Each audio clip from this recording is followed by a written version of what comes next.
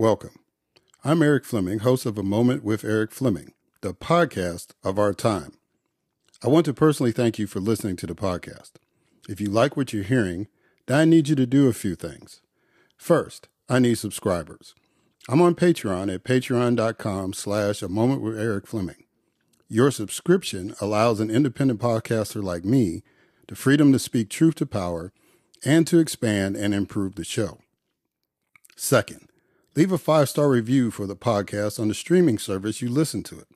That will help the podcast tremendously. Third, go to the website, momenteric.com. There you can subscribe to the podcast, leave reviews and comments, listen to past episodes, and even learn a little bit about your host.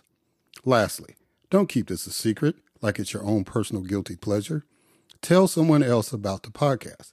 Encourage others to listen to the podcast and share the podcast on your social media platforms because it is time to make this moment a movement.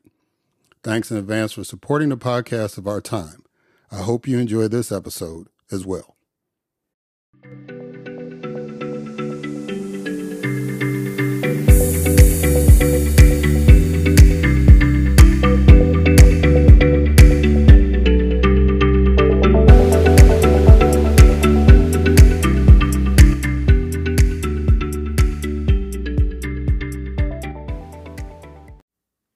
Hello, and welcome to another Moment with Eric Fleming. I am your host, Eric Fleming. And there was a plan today, but it didn't work out. So it's going to be a hot mic episode today. And I do have something to say. I was going to try to condense it to just one half of the show, but now that I can speak freely for the whole show, I'm going to say what I got to say. But before I do that, I'm going to do some housekeeping. So if you've been following the podcast for a while, you've noticed that the music attached to the podcast has changed. And that is because I found this place called Epidemically Sound. And it's a place where you can get music royalty free, where you're not infringing on people's copyrights. They put this out there for the exposure or whatever. And so I'm using music from artists that are on that site, on that app. So if y'all are creatives and y'all want to take advantage of that, go check it out. Epidemically Sound is the name.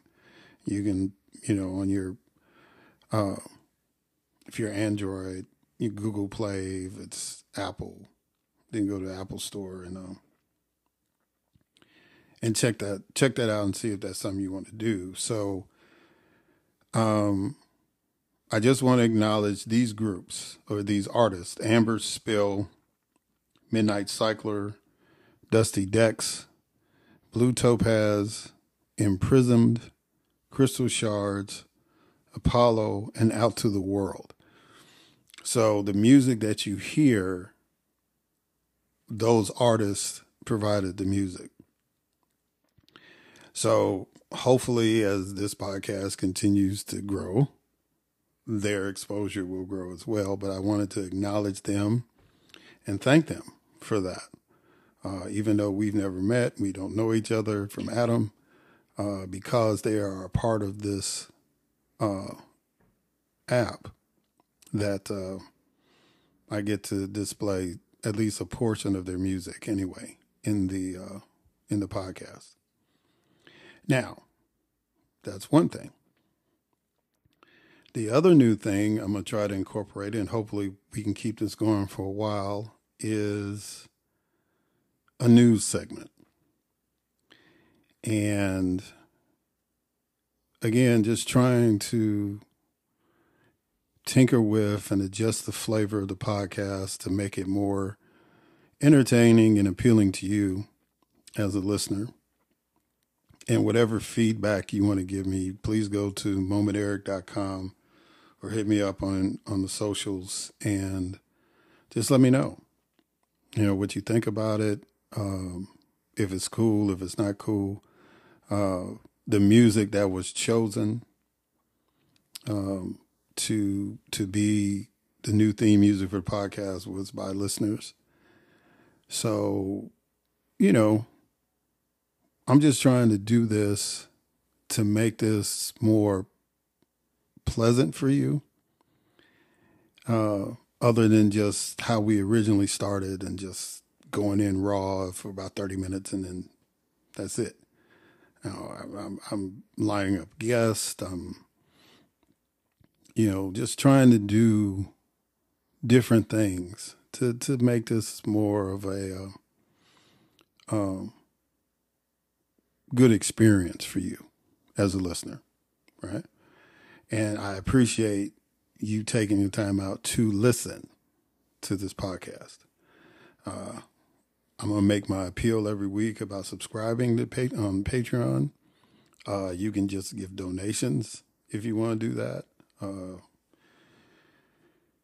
Just whatever you can do, because like I said, I'm going to keep doing it. But as I'm venturing out and trying to bring in new things, a few extra dollars wouldn't hurt. I'm just saying, right? So, without further ado, let me introduce my news anchor, Miss Grace G.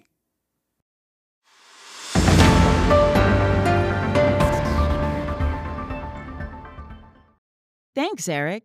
The United Auto Workers Union has initiated strikes at factories owned by General Motors, Ford, and Chrysler's parent, Stellantis, disrupting production of several popular models. Former President Donald Trump is planning to address union workers in Detroit, Michigan, injecting himself into the dispute and skipping the second Republican presidential debate. The Texas Senate acquitted Attorney General Ken Paxton of all 16 articles of impeachment, allowing him to retain his state office despite ongoing corruption allegations and investigations. House Speaker Kevin McCarthy failed to pass a defense spending bill to prevent a possible partial government shutdown led by opposition from within the Republican Party.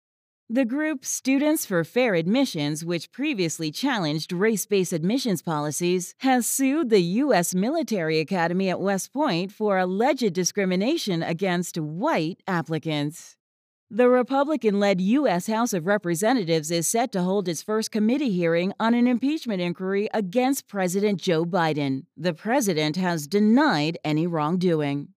The U.S. Senate has confirmed General Charles Q. Brown as the chairperson of the Joint Chiefs of Staff. Brown, a former fighter pilot, will be only the second black officer to chair the Joint Chiefs after Colin Powell. An 84-year-old white Missouri man, Andrew Lester, is scheduled to face trial in October 2024 for the shooting of a black teenager, Ralph Yarl, who mistakenly approached his house. A U.S. appeals court overturned a lower court order that required Mississippi to make changes to its mental health system to avoid unnecessarily institutionalizing people with mental illness.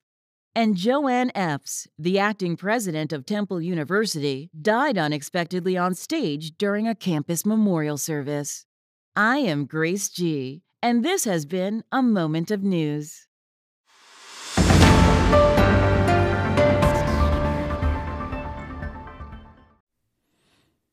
Thank you, Grace. And this is going to be a cool addition to the podcast. This is going to be lit. I love it. All right, so you heard some of the news stories. The one I want to focus in on that is playing a real theme with where we are in the country right now is the Republicans, the MAGA Republicans in the House, in the U.S. House of Representatives, have voted against an $886 billion spending bill. Now, let me just finish that thought. So they voted against that bill, and it was like the Senate was going to change it anyway once it got over there, but the purpose was to avert a shutdown. The government is about to shut down again at the end of the month because October 1st is the start of the federal fiscal year.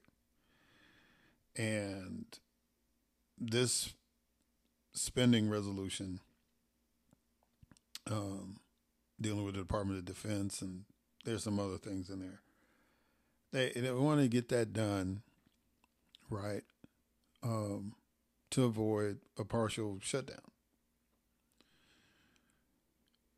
And these folks are holding the line or whatever. Now, these are the same folks that were upset that McCarthy was able to negotiate with Biden to avert a previous shutdown, right? So now they want to flex, and they basically shut them down twice in a week. But one of the carrots that the speaker threw out there for them to vote for it was to allow them to start an impeachment inquiry on President Biden.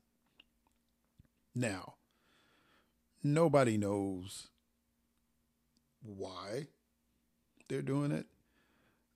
Supposedly, it's got something to do with his son, Hunter. But nobody's, everybody's been kind of digging. And there's even a special prosecutor that's involved out of the state of Delaware that hasn't made any connections with the president, whether it was during the time he was vice president or currently now, with anything that Hunter is doing other than just being his dad. And probably not a happy dad, but this is his son. He's gonna stick up for his son, no matter how flawed he is, right? That's what dads do. And so, he gave him that to try to go ahead and get this shutdown averted, and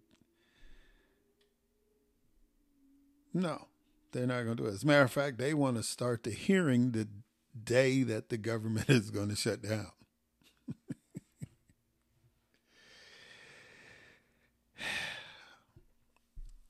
So I think you understand what direction I'm getting ready to go, right? I think, people who vote Republican, who have been voting Republican for years, I don't care, white, black, Asian, Latino, whatever. I think you really need to look at what you are voting for. And I mean that as sincere as I possibly can. Now, there's a lot of people out here in this space, especially those podcasters of color that deal with political commentary, who don't really have a whole lot of faith in you, who don't really want to be around you even. And I'm talking to you Republicans, especially the white ones. But all of them, really. They don't really trust you, right? Because Congress, especially the House of Representatives, is supposed to be reflective of the people that send them there. And I have said on this very podcast, there's no reason for me to go to Rome, Georgia for anything, because Marjorie Taylor Greene is their representative in Congress. Now, if I have to stop and get for gas or something, okay, whatever. But I remember there's a restaurant up there, and some black couple stopped in just to grab something to eat, and the white folks looked at them like, "Are you lost? Did you make a wrong turn? Are you sure this is the restaurant you want to order food from?" And that couple videotaped it, and it's on social media, on TikTok, all that stuff. But it's just kind of the mindset. And they say it's a beautiful place. You got Berry College and all that stuff. But, I watched that 60 Minutes interview. I think I mentioned it on the podcast. I watched it with Marjorie Taylor Greene and watched how these people were literally hugging her. Now, I don't expect people to be mean and distant and cold, but yeah. And there were some people hugging her that's like, there's no way she is voting in your best interest, not unless you don't understand what her agenda is, right? I literally saw somebody from the LGBTQ community hugging this woman. And I was surprised that she hugged them back. And I don't think that she's aware that he's a member of the community, and I don't think he's aware of the policies that she supports. Now, there are log cabin Republicans out there, but yeah. You know what I'm saying? She's trying to really wipe you out. She doesn't want you to be married. She doesn't really want you to exist. Especially don't want her children or her neighbor's children or the constituents' children reading anything about your lifestyle. But you're hugging her out in the street. I mean, that's you. That's what you want to do. That's fine. That's why I wanted to watch it. See, some people, I don't want to see all that crap. I know what they are and all that. No, you gotta see where your enemy is. You gotta see people that you think that you can trust. You need to see them exposed. Right? So, I watched it. And it confirmed that there's no reason for me to go up there. There's no reason for me to run up there. And I appreciate the people that do get out there and try to run and all that stuff. But I mean, there's nothing there for me because they have shown me even the judicial system up there. Because there was some people up there that said, yeah, well, you were kind of involved in that January 6th thing, so maybe you shouldn't run. They actually, this 14th Amendment thing that they're trying to use on Trump, they tried it on Marjorie Taylor Greene last election. And a judge heard the case, but didn't take her off the ballot, felt that there wasn't enough, quote unquote, evidence to prove that she was a loyalist to insurrectionists. Because that section says, then you don't necessarily have to be the one doing the insurrection. All you have to do is provide aid and comfort. And it seems to me on Twitter, X, whatever you want to call it, she's been providing aid and comfort. When she went to the jail, in D.C., and started complaining about the conditions of the jail in D.C. because of these people that were being held who participated in January 6th. Now, granted, they've been there a long time, but nonetheless, she started complaining about that. Well, that's providing aid and comfort. You're speaking out on their behalf. You went down to the jail and brought some other of your colleagues down there and y'all were singing to them or singing with them even.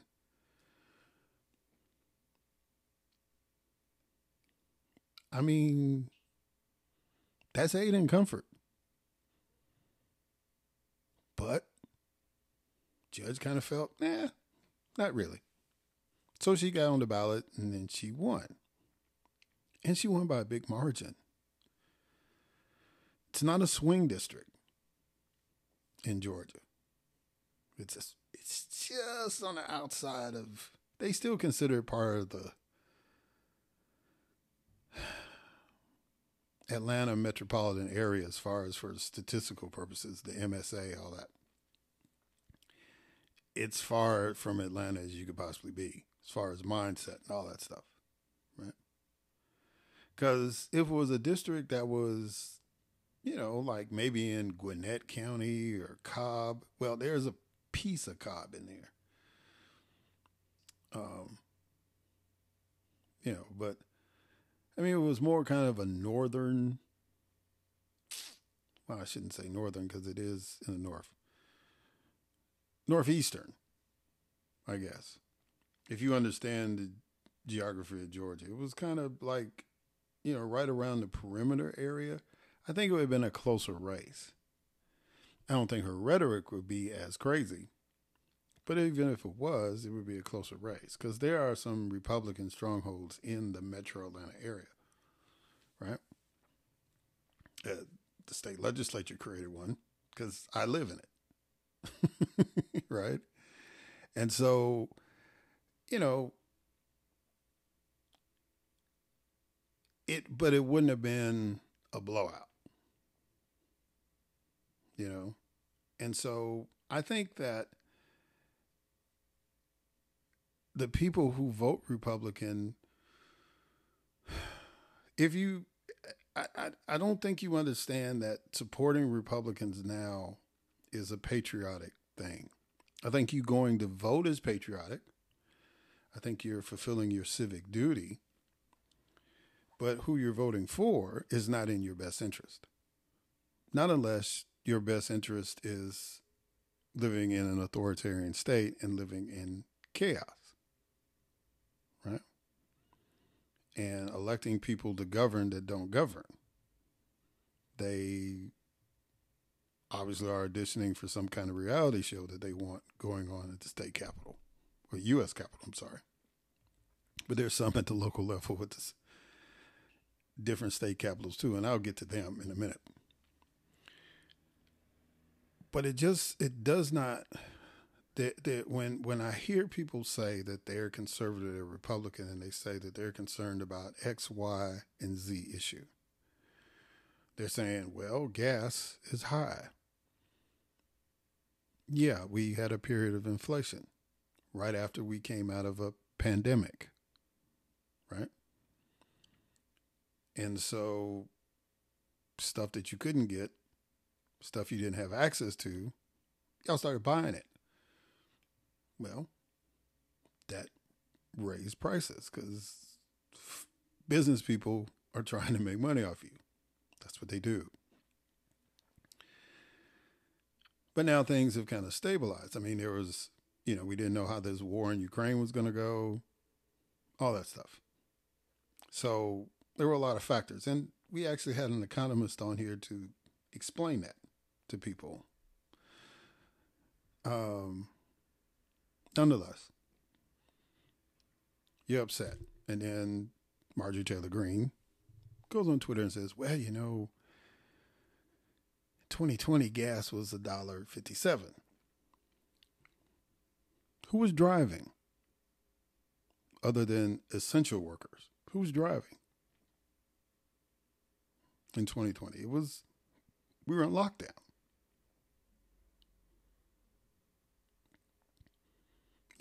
Prices dropped because they're trying to get that gas out. Once people started getting out and buying gas, well, gas shot up. And now it's stabilized. About $3.30, $3.50 a gallon. Still nothing like when I was in college and it was $1, right? And even then, there were some folks saying, oh, I remember when gas was 20 cents. Yeah, I wasn't alive then. Yeah, wasn't even thought of when it was that low. But these false comparisons, and they said, well, we need to get somebody in there.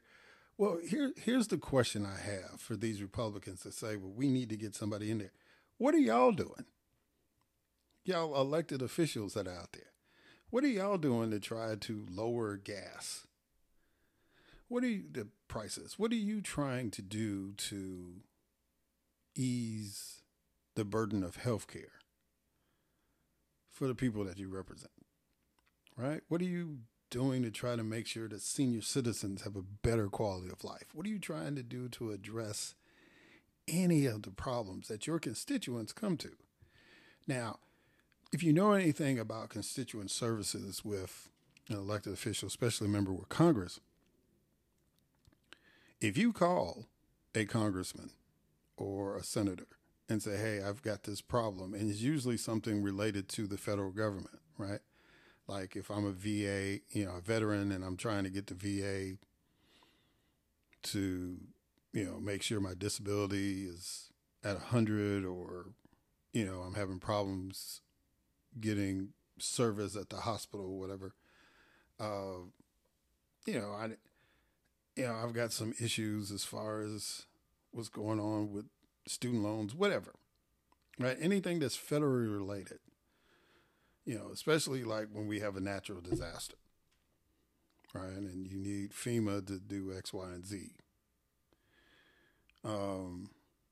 That's usually when people call the congressional office, the person that is designated for constituent services, because they'll have some based on how that district is set up strictly to deal with veterans, or they'll have somebody strictly to deal with TANF and EBT cards, right?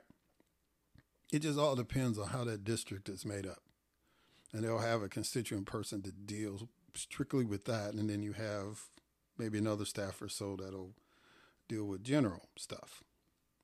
They don't have a whole lot of people in the district office.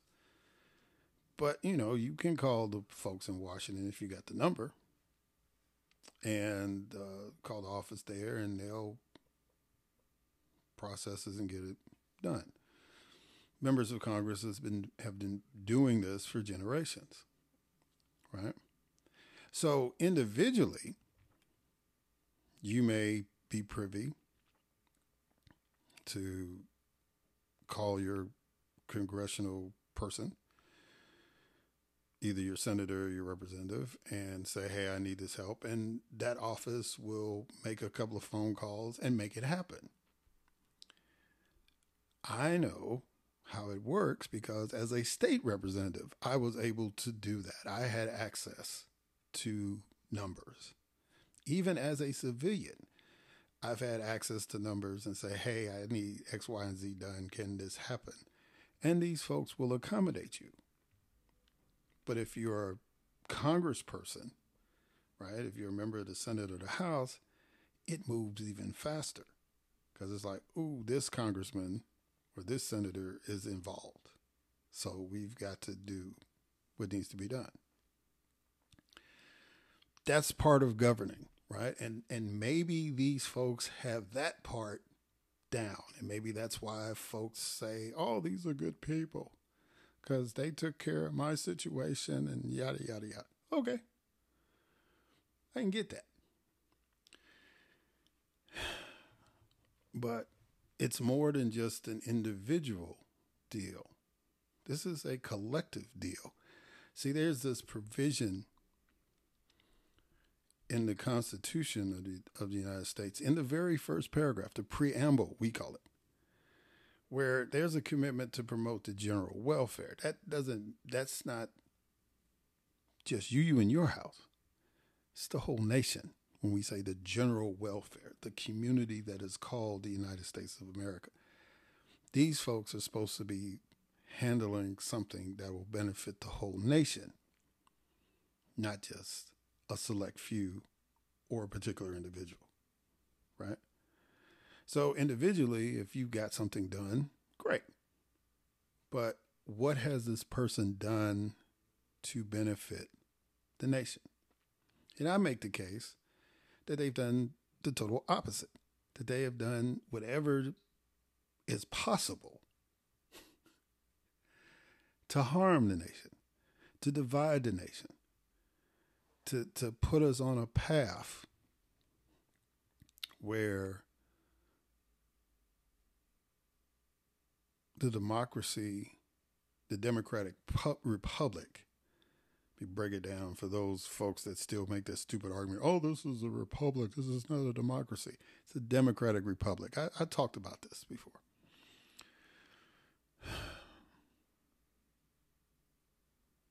These folks are endangering whatever you want to call it. They're not contributing positively, right? They've got this elementary school mindset about how to deal with people that don't agree with them politically. Well, you impeached our guy, so we're going to impeach yours. What? That's not how that works. And no president, regardless of which party initiated the impeachment, has been able to successfully remove a president. Need I remind you? The closest was Andrew Johnson. I think they would have got Nixon if he didn't resign. And it was just pure double talk why they didn't remove Trump. But there was evidence. When you call a foreign leader who now you don't trust, right? Now you don't want to support this particular foreign leader. Let's keep it together.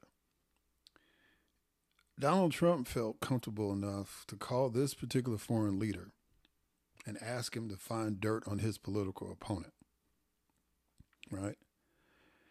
And if you do, I will make sure that you will get the weapons that you need, right? Well, that foreign leader didn't do it. So now the country that he was trying to protect himself from decided to invade his nation. And so now he's coming with this new president and saying, hey, I need help. I need this. And this president is like, yes, we'll do what we can. But now the same people who supported the previous president who wanted to use this guy, to bribe this guy even, extort him, however you want to phrase it, right? Now they're saying they can't trust him. Well, no, you can't trust him because he wouldn't do your dirt for you. That's all this is about. This is not about, oh, well, the Ukrainians are corrupt and we can't trust the money. If you didn't know what I was talking about, it's President Zelensky from Ukraine, right? No, we can't trust them, and they've got this history and all that. He doesn't have the history. He won because of the history. He won the election because the people didn't want anybody corrupt anymore. And so they voted for him. And he is a national hero just on the fact that he's not corrupt, let alone that another country, Russia, has invaded his nation. And he has been in the forefront standing. Everybody's like, well, he doesn't wear a suit and tie. He's a soldier at this particular point. That's his mindset. So he dresses like a soldier in Ukraine. That's what they wear when they're out in the battle. The only thing he's not wearing is the flak jackets and the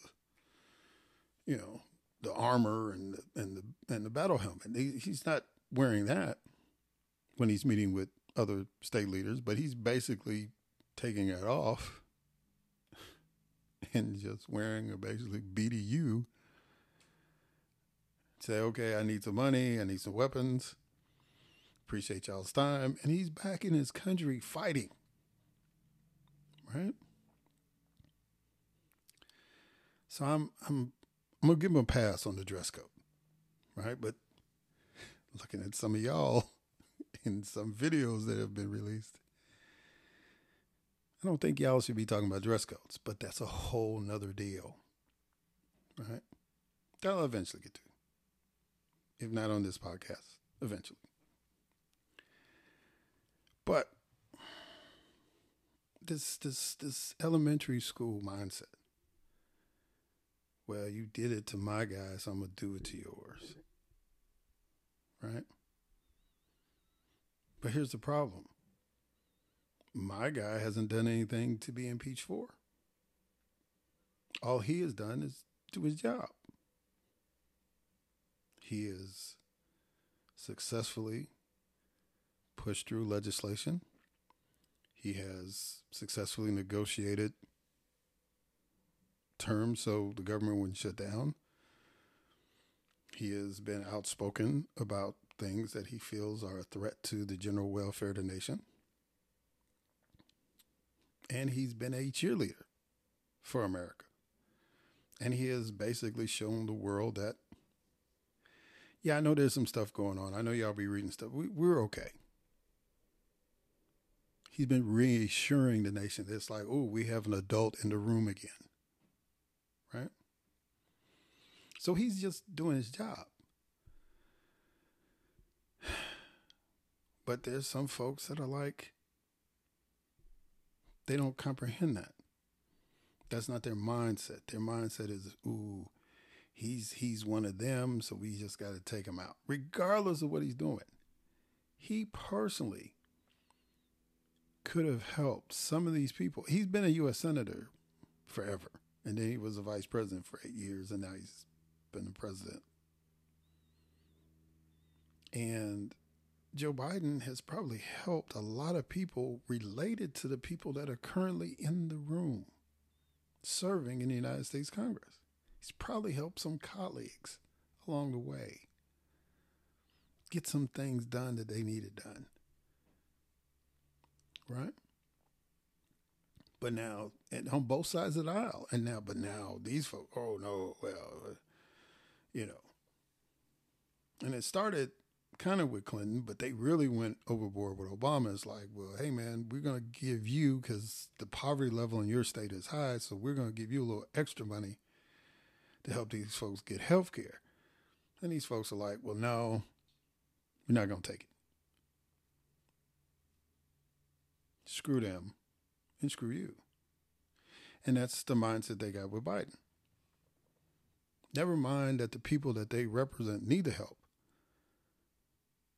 because they don't like the person offering the help. They won't take it. That's not governing. That's pettiness. That's insanity. Especially if you're in a state like Mississippi, which is the poorest state in the nation. If you're a Republican in New Mexico and you don't like Joe Biden, get over it. Because your state is poor, right?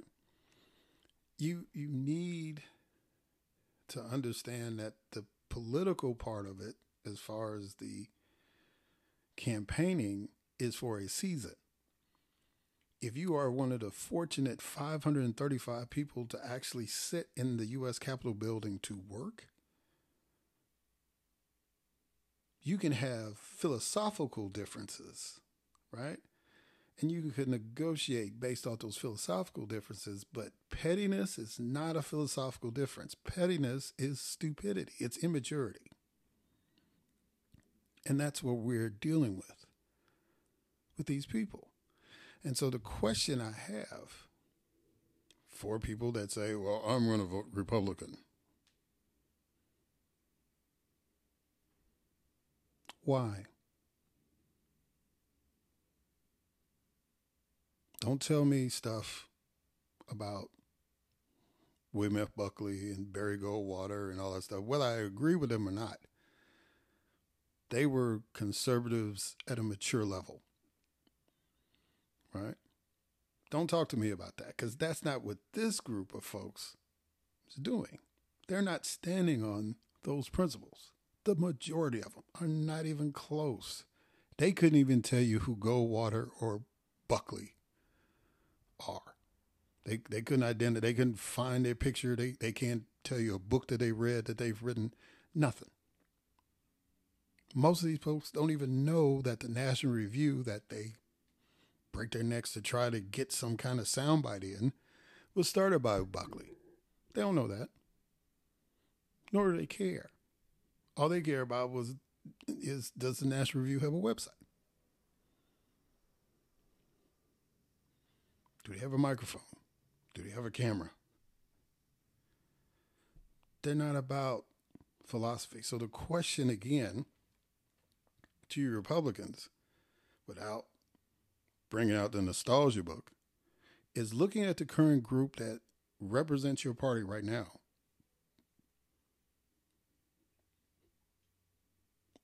Why are you down with that? We'll finish this discussion on the other side.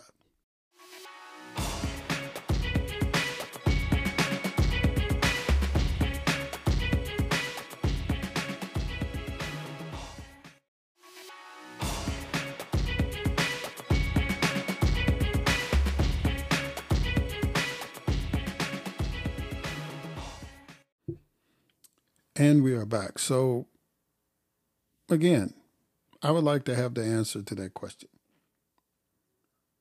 What are you voting for if you're a Republican now? I think you're voting for the pettiness. I think you're voting for the misogyny. I think you're voting for the racism. I think you're voting for the hate. I think you're voting for the dysfunction. Because you can't tell me that you're voting for fiscal responsibility and other conservative talking points, right? But you can talk about the social stuff. But we've been having this debate for a long time when there were actually some relatively sane people in Congress on both sides. And, it's one of my friends used to say, government is not about Starbucks conversations, right? If you want to have a debate about who should have an abortion or what would be the motivation to do that, or, why would somebody want to be gay or live that kind of a lifestyle? You can have those discussions at your local Starbucks or your local diner, if you're one of those small towns that don't have a Starbucks, right? Like that restaurant those black folks try to go to in Rome. But in the halls of Congress, that's none of your business. In the halls of the state legislature, it's really none of your business, right? There's some moments when those issues overlap into the discussion of the general welfare. But as far as like telling people they can't have access to something because of something that either they chose or chose them, right? All depends on your perspective on it. We shouldn't be discriminating against people about who they love. We shouldn't be outlawing people who assist other folks in making a decision for their life, right? So in the state of Alabama, for example, they basically outlawed abortion once the Supreme Court came through with the Dobbs decision, which says everybody go for what you know. Each state, y'all handle that when comes to abortion. There's no right to privacy protection, none of that. It's just go for what you know. Women don't have a choice anymore. Go for what you know. Not federally protected anyway. So Alabama was one of those states that was like, yeah, we're going to shut that down. So there are women who are like, well, I don't want to be forced to have a child. I still like living in Alabama, but I'm not ready to have a baby. So I'm going to go to Illinois. It's a long trip, but, my cousin knows somebody in Illinois that could take care of that for me. So, and her cousin is in Alabama, right? So there's Alabama law now. So basically says that if that woman goes on that trip, her cousin, because she arranged for that procedure to happen in another state, can go to jail. That cousin can go to jail for assisting her cousin.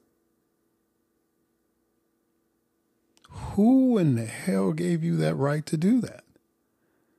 There's nothing constitutional about that at all. Nothing. That's an in total infringement.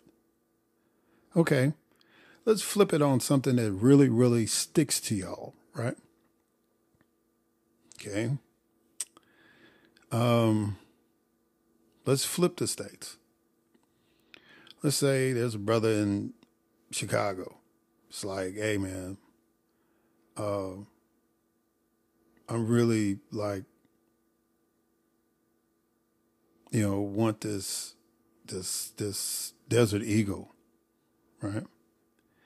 And for those of you who don't know, Desert Eagle is a gun. I want this Desert Eagle, but in Illinois, I can't have it. That's not true, by the way. This is just an example. But Illinois law says I can't have this Desert Eagle. There's nowhere I can buy it. And so this dude's cousin says, hey, man, I know somebody in Huntsville, Alabama that not only has that Desert Eagle, but has several of them. And he'll sell it to you for a good price, right? Just go on down there and get it. I'll call him, tell him you come in, just go on down. So that cousin goes down to Alabama to buy that Desert Eagle. But what if the Illinois legislature had passed a law that said, well, your cousin is going to jail because we've made a law that says that if you aid somebody into purchasing a weapon, right? If you aid them in doing that, then this particular weapon that we have banned sale of, if you help them buy that in another state, then we're going to put your cousin in jail. We're going to put the cousin in jail. You Second Amendment NRA fanatics would lose your mind. You would absolutely go batshit crazy if that actually happened. You would be marching in Springfield, Illinois. Y'all would be doing like Joshua at Jericho, just going around the Capitol in a circle. For them to even entertain it, let alone pass it. You would lose your mind.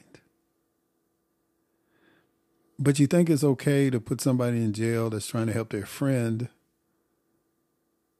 make a life decision. You think that's okay. See, things work both ways. That's not pettiness, that's fairness. That's common sense. We don't want to deal with that. Now, in real life, if old boy in the gun scenario was a felon, well, yeah, you think felon can't have a gun, and you really ain't supposed to be helping somebody break the law. So technically that kind of exists. But if this guy wasn't a felon, it would be unconstitutional to put his friend in jail for telling him, hey, you can buy this gun in another state. Right? So if we agree that that's unconstitutional, and all you Second Amendment folks will be, yes, then what makes you think it's constitutional to arrest somebody's friend who's trying to help make a life decision? Right? Because when somebody is choosing not to have a child, that's a life decision. And we make life decisions every day. Right? No, I'm not going to drive over there because last time I went over there, my car got stolen. That's a life decision. You want to outlaw that? No, I'm not going to that restaurant because the last time I went to that restaurant, I had food poisoning. It's a life decision. You want to outlaw that? We make life decisions every day. Every day. Almost every minute of the day, even.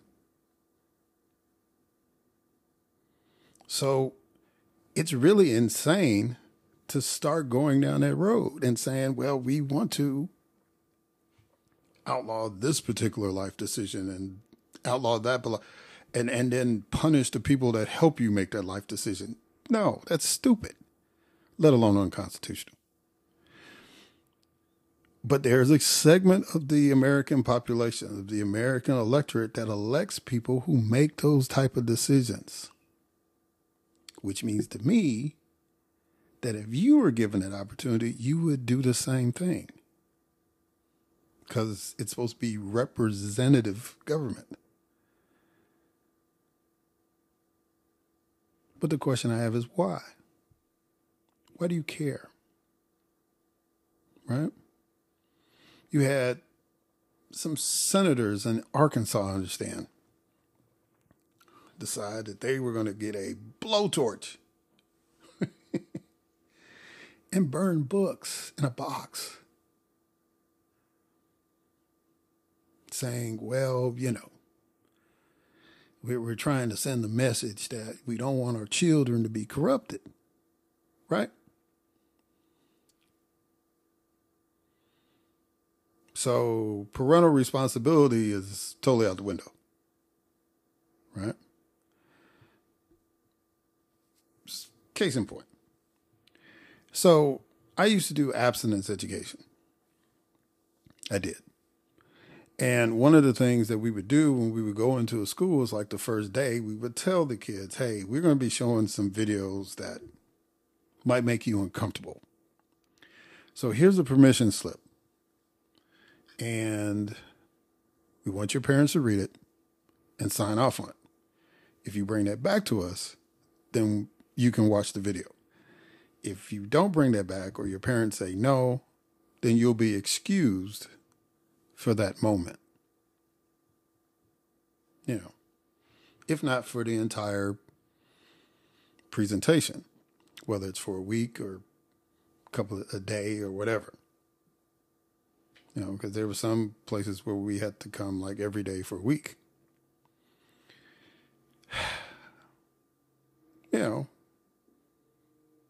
And we actually had one kid who the parents, I guess, signed it, and then they saw the video and they were like, oh, they were uncomfortable. And then they told their parents, like, well, we didn't know it's on the permission slip. We basically said this was going to happen. But we gave people an out. Said, if you don't want to be a part of that, poof. So if you don't want your child reading a particular book, they don't have to read it. You tell them, man, no, you ain't ready for that. Parents used to do that all the time when I was growing up. No, you can't watch that. No, you can't stay up past 10 to watch Monty Python or Johnny Carson or none of that stuff. No, you can't do it. No, you can't watch HBO. No. Parents used to set ground rules. No, you can't listen to this certain type of music. No, you can't dress that way. My dad got mad at me because I wore a tie to school one day and it wasn't a special program. Y'all not in business. Y'all just students. What you wearing ties for? It was part of fashion back then. My dad tripped on it. What was I going to do? I'm going to wear the tie. I don't care. And then I've been homeless. If not homeless and beat up, right? Whooped. You know what I'm saying? It's like parents have this incredible power over their children. It's like, no, you can't do that. Or yes, you can do that. Right? But that's an individual life decision. That's a responsibility. And I don't think, even though these people literally controlled human beings, right? I don't think they looked at society and said, yeah, we really want to create a country where we're telling folks how they're going to dress, who they're going to date, when and where they can have babies. Now they were doing that to the black people that they enslaved, but the white folks that, they interacted with, and it was all male, by the way, they weren't even thinking like that. So what has happened nearly 250 years later that this is the way we should govern? No. Roger Williams tried that years ago in Rhode Island. Didn't work. People ran the Mormons clear across the country because they didn't want them trying to instill that into their communities, right? People made decisions. These things don't work when you try to control folks, because human beings are wired to be individuals, to have their own free will, to have a mind of their own, and to make decisions. And the best way to help them make valuable decisions is to educate them.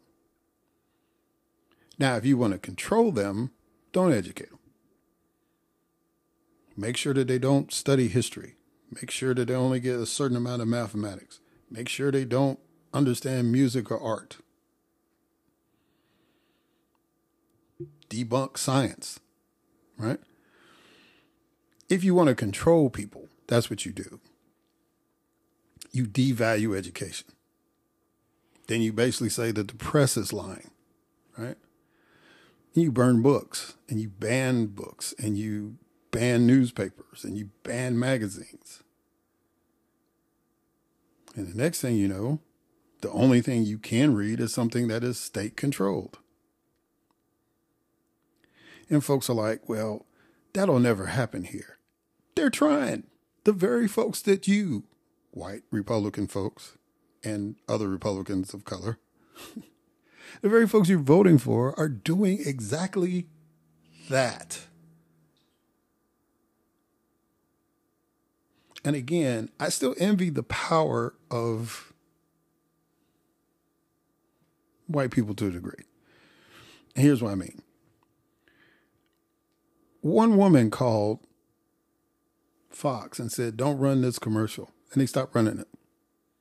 Two women went to a school board meeting recently and said, ban this book. And it's banned. And black folks, you got to get the whole auditorium full. We got to surround the building. We got to march down the street. We got to talk on our podcasts and our TV shows and our radio programs. We got to do all this stuff. And then maybe you consider it. Maybe you consider it's like, okay, we'll give them what we want. Right? People literally had to die for us to get the right to vote.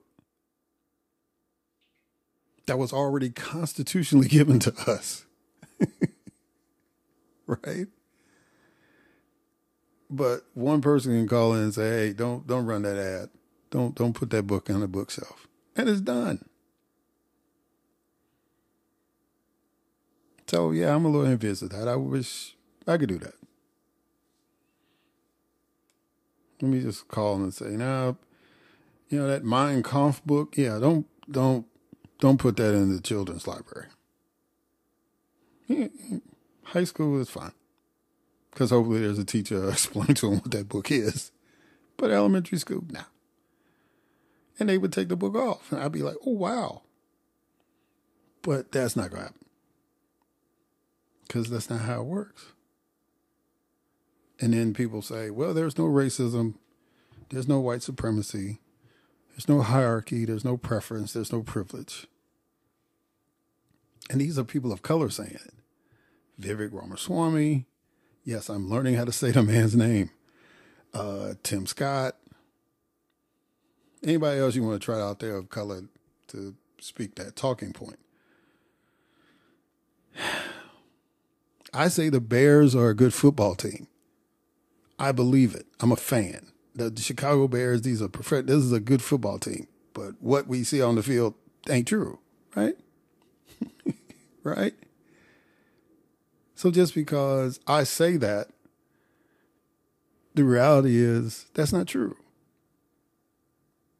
And that's the same with these people of color saying that there's no racism, right? So they're not helping. But what also is not helping is you as white Republicans saying that you're voting for issues when it seems like you have an issue with anybody who is not of the same mind meld as you. And you have elevated a professional con man to almost godlike status, as far as like, well, if you impeach him, we're going to run somebody. If you vote to impeach him, we're going to run somebody against you in the primary. What? You're going to run off somebody that may be actually doing something, maybe actually governing, maybe actually representing your interests, because he feels that this dude did something illegal, immoral, and wrong. Oh, we're going to primary you. I just wish those elected officials would look at you and say, knock yourself out. Because when I make my case, I'm going to get reelected. You want to go to jail with this dude, if you want to go down that river, then knock yourself out.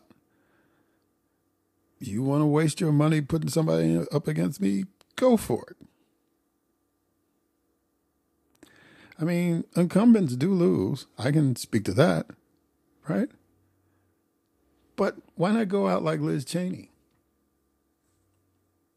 Instead of trying to stay in and look like Lindsey Graham, right?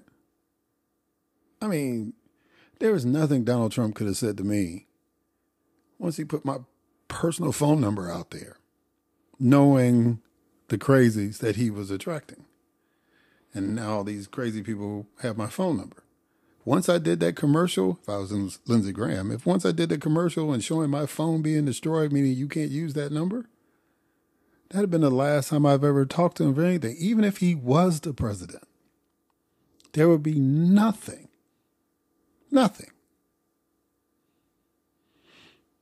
that he could talk to me about. Now, I may vote on the issue, right? If you send somebody in and say, hey, well, Senator, I need you to vote for this. Okay. But he couldn't talk to me about nothing. And they say, well, Fleming, isn't that petty? No, that's personal. You tried to attack me. You tried to sick your dogs on me. And all I did was run against you. No, that's not petty. Because petty would be that no matter what he did, if there was something that would help my constituents and I voted against it because it was his idea, that would be petty.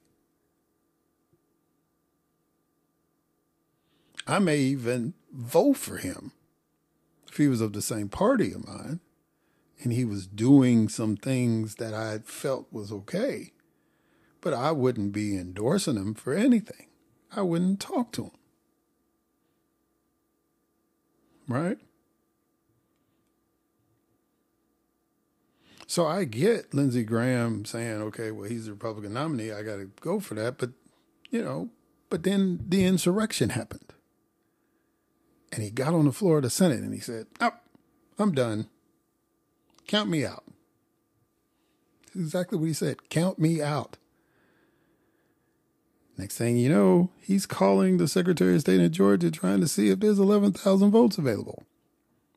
In his case, he was trying to see, are there some votes that we can throw out?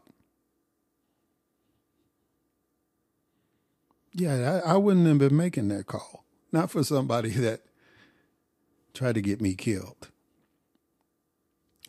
Everybody has a line. That's not a game. But in this world that we're in now, where there are no heroes, well, there are some heroes, but they're not in elected positions. Not a whole lot of them. And especially on that side of the aisle. Right? We had one, but they ran off. Now, me and Liz Cheney don't agree on nothing. Except this nation is bigger than the both of us. And our job is to make sure that regardless of our philosophy, we keep moving this nation forward. But when you adopt policies that are really, really trying to show regression instead of progression, when you adopt policies that try to suppress and oppress people,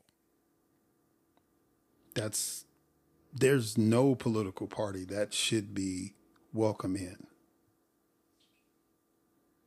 And I heard some historians say, the people that think like that are going to exist. But there's no obligation for us to put them in political power. So again, the question, why?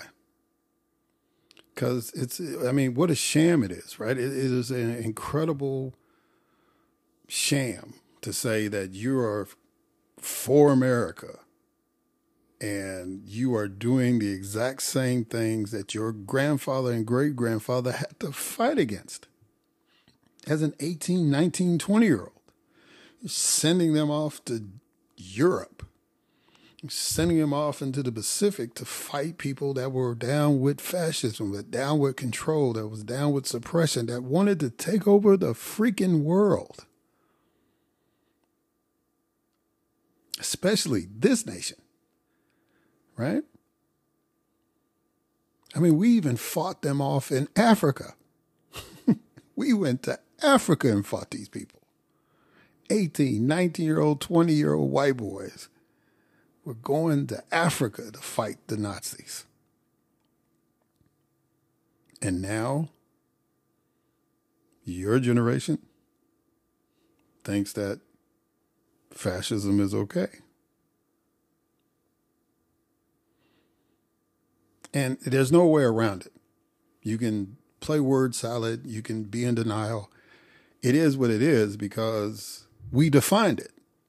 We, America, defined it. This is what fascism looks like when we were pointing. This is what authoritarianism looks like while we were pointing. And we've been having little labs. This is apartheid. This is what it looks like. And we've been having these little labs in the United States all these years. Right? So we knew what we were pointing at because we were kind of tinkering with it. But history showed that eventually people got tired of that and challenged it and shut it down. Even to the point where we had to fight each other, literally, with guns. We had to shut it down. And so now these folks are saying, oh, we won a civil war. Look, when the actual Civil War happened, nobody wanted it. There were, people were talking about secession, maybe, and trying to create their own country, but they weren't trying to say, oh, we're going to fight over it. Now, they knew inevitably that probably would happen, but that wasn't their desire. They weren't going, oh, well, we won a civil war. No, nobody was saying that. Not the masses of people anyway. But now we got people comfortable saying that's what we want. These are people that, outside of target practice, they shot maybe a deer, but they ain't shot at a person. Nor have they been shot at. It's one thing to say, oh, I got my gun and I'm a badass and all that. Get shot at. See how much of a badass you are. I'm just saying. These are people that were so glad that the draft didn't happen, where they didn't have to serve in the military, but now they want to start a civil war? Really? That's a sham. All of this is a con. It is, and all I'm trying to find out is, why are there Americans going for it in mass numbers? Why? What is it about your life? What is it about your life experience that makes you think that this is okay? Now, when you did go to school, they kind of told you in social studies that wasn't cool. At least when they were talking about the history of World War II, I kind of broke it down to you, but I don't understand what the disconnect is between what you read about and saw in Europe in the 1930s and 40s and what's happening in your very own backyard. And you were indoctrinated to hate that, but now somehow you've been reprogrammed to say it's okay. Why? When I get people to legitimately answer that question, or at least attempt to, then maybe, being hopeful, maybe that might start a conversation that'll start us going in the right path. And maybe, just maybe, if enough Americans say, you know what, that's a bridge too far, then those politicians who want to stay in office will stop being so reckless. Or they'll just be removed. Right? And we can get back to having normal political debates and normal political arguments at the dinner table at Thanksgiving. Right? If you are concerned that democracy is going to die,